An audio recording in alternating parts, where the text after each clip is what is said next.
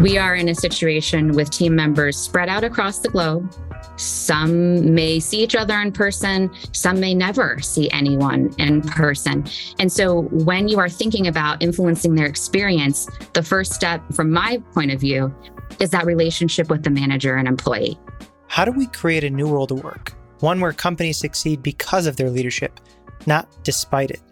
I'm Aaron Levy, the founder of Raise the Bar, and over the last decade, I've been immersing myself in this question. In this podcast, Raising the Bar on Leadership, we talk to people leaders, founders, and culture experts about how they've created a people-first culture in the workplace, the challenges, the hurdles, the wins, and the failures. Join me in this movement towards creating the new world of work we want to see. Today, we're lucky to have Mariah Nagy, the head of people at Monte Carlo Data, a company that helps data engineers improve their data reliability and downtime. Mariah was a college athlete turned public accountant turned seasoned people leader with 15 plus years of experience scaling high growth global companies. In this conversation, we talk about the vulnerability cycle, a one size fits one approach to employee experience, and all the other things that it takes to grow a fully remote global team. I know you're going to enjoy this conversation. There were a ton of gold nuggets and really applicable tips that Mariah shared. So take a listen. Mariah, it's a pleasure to have you on. Thank you for taking some time to chat with me today. I'm really excited to learn more about you and your journey. Aaron, thanks for having me. It's great to be here. I guess the most interesting thing I found was you began your career in public accounting, and now you're the head of people. Like, what inspired you to transition into the people area?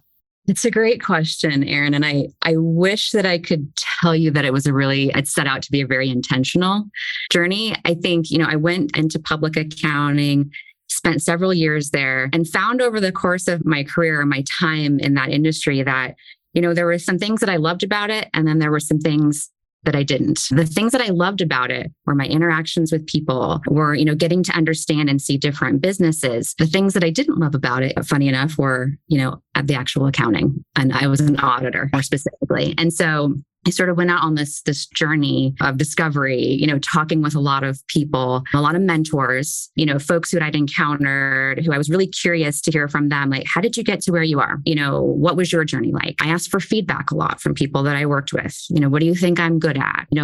My skill set, what do you feel like, it lends itself to? And that really helped. Those conversations sort of helped me shape a view of my strengths. It helped me get an idea of what the possibilities were out there. And ultimately, going through that journey kind of gave me the courage to do a total career change. And so it was one of those things where, having the conversation with my parents, by the way, after getting an accounting degree, taking the CPA exam, they were a little bit puzzled. Now looking back, I think that everyone kind of has a clear understanding of sort of how I ended up here and why this is the best path for me. I really, really enjoy working closely with teams, helping build high-performing organizations. And so, I wouldn't trade the journey. I wouldn't trade the journey for anything.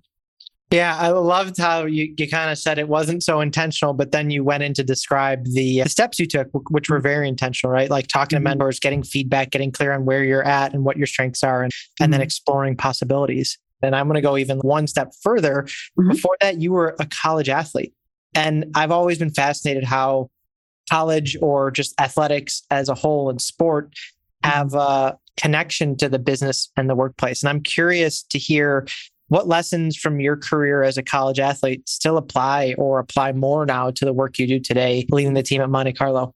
So I think being a college athlete requires a ton of time management. So really, really close time management skills. I feel like in that situation, you're kind of always strapped for time and always having to focus on the thing that is most important and urgent at that moment. And so that to me has been a really great foundation for working in high growth organizations, knowing where to spend my time. Knowing where to not spend my time is equally important, and being super clear on what is the most urgent and important thing for me to be focused on. So I think, that to me was a really great foundation. I think the other thing as a college athlete, you're spending a lot of time with folks from different backgrounds, with different personalities, different perspectives. I ran the 1600 relay as an example. I had team members from across the world. And so, getting to understand their different backgrounds, perspectives, where they come from, what's important to them. Again, it was a really, I think, good foundation in terms of understanding different cultures, different backgrounds, and what makes people tick. And as you've grown Monte Carlo over the last year plus, it's been an explosive growth and you have quite a global team. How have you been able to navigate those cultural differences between the global teams? And how are you, more importantly, supporting your organization to do that? Yeah, that's a great question, Aaron. So Monte Carlo, we're in a really fortunate position that we have team members in the United States and Canada, Uruguay, Ireland, Israel, to name a few. So we have folks with this really diverse global perspective. And it's part of what makes us a really strong team. And I think when you think about how to navigate that, it's to me a lot about recognizing and celebrating differences. So understanding that there's different beliefs, backgrounds, religions, hobbies, experiences, and finding ways to celebrate those internally. And so I'll give you an example. We have a celebrations Slack channel. And here employees own a lot of the posts and they're sharing things like, hey, how I celebrated this really important holiday with my family, what it means to us. So creating this global shared context, I think is a really, really important way to navigate those cultural differences. And then I think the second thing is having the right conversations and encouraging feedback loops. I think you can do that through roundtables or AMAs, or just making sure that you're creating a foundation of feedback within the organization. So I'll give you an example where I went wrong with a training recently. So we were doing a feedback training and I wanted to bring this training to life and give different examples of what, feedback looks like. So really direct feedback and trying to categorize that and give examples, or roundabout feedback and show people what that looks like. And what I missed during that conversation is that feedback is delivered in different ways across the globe and in different groups, and having a real understanding of how people perceive directness or what directness means in certain countries is very different than what it means in other countries. And so I am fortunate enough to have gotten feedback after that where someone said like, hey, I just wanted to highlight this to you that it's actually, it's not one size fits all across the globe. There are different ways that this can be interpreted. And I thought that was like, hey, this is an example of us having the right conversations. And so I was thought that was a good example, really thankful that we have team members that feel like they can speak up and flag when things aren't quite right. I love that story for a number of reasons. One is what you just said. There was obviously enough safety that you've created with the team or that the team has or feels to be able to say, hey, Mariah, what you said misses the mark, and probably in a more polite way they said it, right? Mark in this way or that way, which allows you to then create that feedback loop. So thank you for sharing something that didn't work, because I think that's just as valuable to look at what is working, but also to look at what isn't working. And it takes a little bit of vulnerability to do that. How have you, or do you plan to take that insight and apply that forward? Yeah. So this tends to be this perception that people leaders are always going to know the right thing to say, and they're always going to know the right way to do it. And they are just the experts in that way. And I'll be the first to say, I'm going to miss things. I am not going to be perfect every time. And I want people to raise it to me when they feel like there's something that I could have done better. I seek dissent a lot. I go and I ask like, hey, I was planning on doing this. How does this land with you? What are your thoughts on it? It was a really good reminder for me that that's something I need to double down on. And it's something that I do and will continue to do as I'm thinking about programs, initiatives, things that we roll out to the employee population. Just because, again, having a diverse set of perspectives only makes any program, initiative, training, anything that we are putting in front of employees that much better. There's something so powerful in what you just said. There's the learning from that experience, which is how do we get diverse perspectives or more diverse perspectives in this? But like what I'm taking on top of that is I don't always have the right answer. I don't know. I might get it wrong. I might screw up. And in our work with leaders, that's one of the hardest things for a leader. You're promoted to a manager. You're now leading a bigger department or a bigger team. And we expect that leaders have all the answers. We've done this a bunch, we're asking a room, raise your hand if you think great leaders have all the answers, and no one ever raises their hand. And I think there's something to it. There's research by Elliot Aronson. It's called the pratfall effect, where leaders who show they can make mistakes are actually much more likable and generate more inspiration and power behind the work that they do. And so I guess one of the things I'm curious about is how do you support your team in making that explicit? in creating a culture where that, and this might not be some answer you have today for Monte Carlo, but I'm just kind of riffing with you because I'm very curious about it. How do we as a world of work create a place where the act of showing that I'm wrong, how can we make that explicit so others can lean into that and see it as a trait to follow versus something that we hide? Yeah, it's a really good question. And I think that, to your point, it's super important for leaders to be able to do that, not just because it makes them more real and more likable, but it also gives their team permission to take risks and to fail.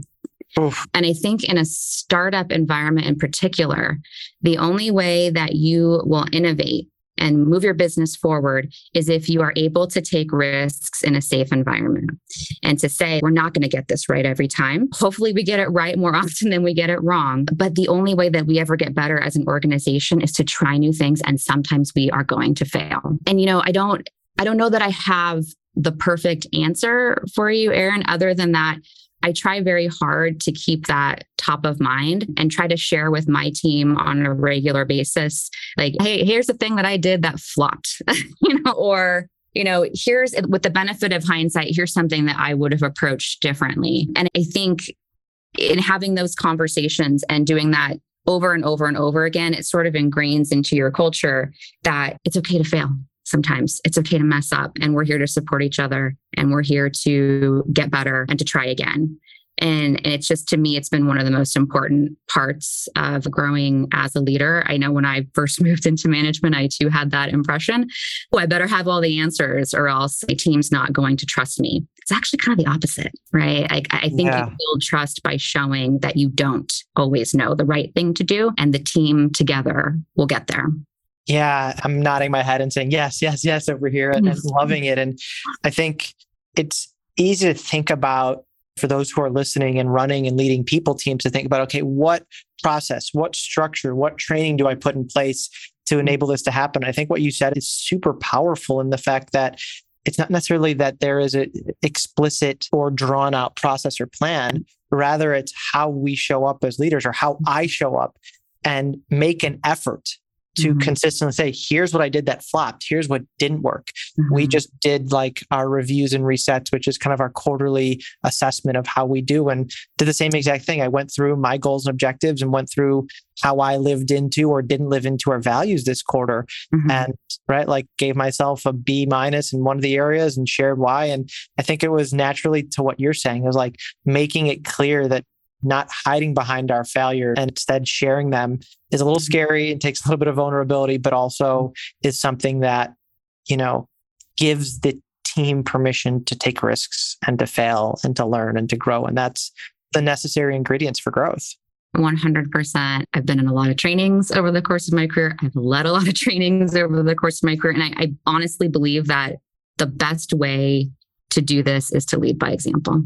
It's got to start at the top. People need to see it happening on a regular basis for them to feel that they have that safety to be able to do the same. So I think super important for leaders. Yeah, it needs to be practiced. One of the things we talk about all the time. Knowing what to do versus doing it are two different things. In order to do it consistently, you need to practice doing it. And I think this is a great example in highlighting the importance of practice. What have you been explicit about doing differently in a remote team, right? We talked about a global team, but it's not just that you're leading a team on different time zones with different cultures, but you're leading and growing a team that has been ranked high as a remote place to work. So there's obviously some things that you're doing right. What have you learned either that didn't work, that you changed, or that is working to create this special remote environment? Yeah. So remote work, I think, has just been a really interesting challenge and interesting evolution over the last couple of years. And I think at the beginning of the pandemic, as I remember, we were sort of in this spot of, all right, how do we replicate everything that's happening in person and just replicate it and do it remotely?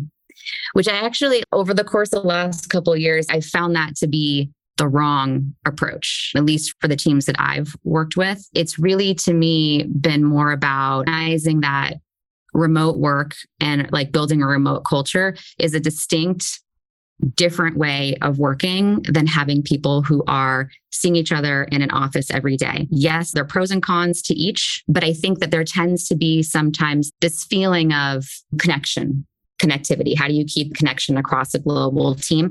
To me, it seems like there's always this spin of being in a remote environment must be a little bit worse than being in person. And I don't believe that. For me, what I've found over the last couple of years is that when you're looking at remote work, you're influencing the things that you can influence. So being really intentional about the times that you meet as an organization, being really intentional about your communication channels, how you keep people on the same page. You need to acknowledge what you can't change. Like when I wake up in the morning and I'm getting my kids ready for school, we have team members who are ending their day in other parts of the world. I'm never going to be able to change that. And I think acknowledging that time zones can create challenges is an important part of continuing to build the best possible remote culture. And then celebrating the experience that you're creating as a remote team. So we have an extremely diverse team with different backgrounds, different experiences. And that is something we couldn't replicate if we had to be in an office every day. And again, while I know there's no replacement for in-person connection, there's benefits of being remote that you just don't have when you have everyone in an office. So I think about it, like I said, in those ways. So influencing what you can, acknowledging what you can't, and then celebrating your experience. As it relates to things like personal connection across the team, one learning for me is I really think in this environment, moving away from one size fits all employee experience to one size fits one is more appropriate. And I can explain a little bit. Yes, please. Yeah. So prior to everybody working remotely, when we're in an office, we're running engagement surveys, we're analyzing the data by region, we're figuring out what programs and initiatives we should roll out at scale to support the experience. Fast forward to today, we are in a situation with team members spread out across the globe. Some may see each other in person. Some may never see anyone in person. And so when you are thinking about influencing their experience, the first step from my point of view is that relationship with the manager and employee. So having a manager really understand what's important to my team member. What connection are they looking for? What does that mean to them? Because it's different for everyone, I think. And how can I best support them? And so we've recently done an NPS exercise, and it's a one-to-one conversation that all managers had with all team members. So they sat down with them, asked them, hey, today, what's your NPS? So they get a number. Okay, what's driving that? So they start to hear a little bit about how this employee is feeling. It's either this day I feel disconnected, or I feel like I don't know what's going on, or the flip side of it is I'm really enjoying the way that we're working. So they're getting to understand what's driving this person's engagement.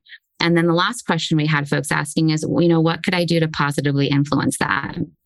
And coming out of those conversations, I heard from managers that they were like, I talk to my team member almost every day, and these prompts, I got things from them that I never heard before. So I call that a success. And so, ask managers, reach out to me if you have questions about how to support and how to adjust based on what you heard. And so it was just, to me, I thought a really meaningful conversation for all managers and employees to have. And it's something we'll continue. I love the name of it, NPS conversation. We do something called the Stay Interview, which is very similar. And we do it once every, 4 or 5 months with each employee. And it's what skills you're looking to develop and how can I support you? And it's the same type of desire, right? Learning more about that employee in ways in which you wouldn't have known before, and opening that dialogue between the manager and the direct report is so crucial. And how do you encourage that more frequently, or empower your managers with the ability to do not necessarily an NPS conversation every week or month, but more engagement conversations like that, or more open dialogue in that way? Yeah. So when we went through rolling out this NPS exercise, I met with managers either in small groups or one-on-one to talk with them about tips, like here's some ideas on how to have these conversations. Some folks, I think I could tell, had a higher degree of comfort with it. Like perhaps they had a conversation like this before, or perhaps it's something that they were already doing on their own. But there were others that were really curious. Like, how would you phrase this? How would you ask it?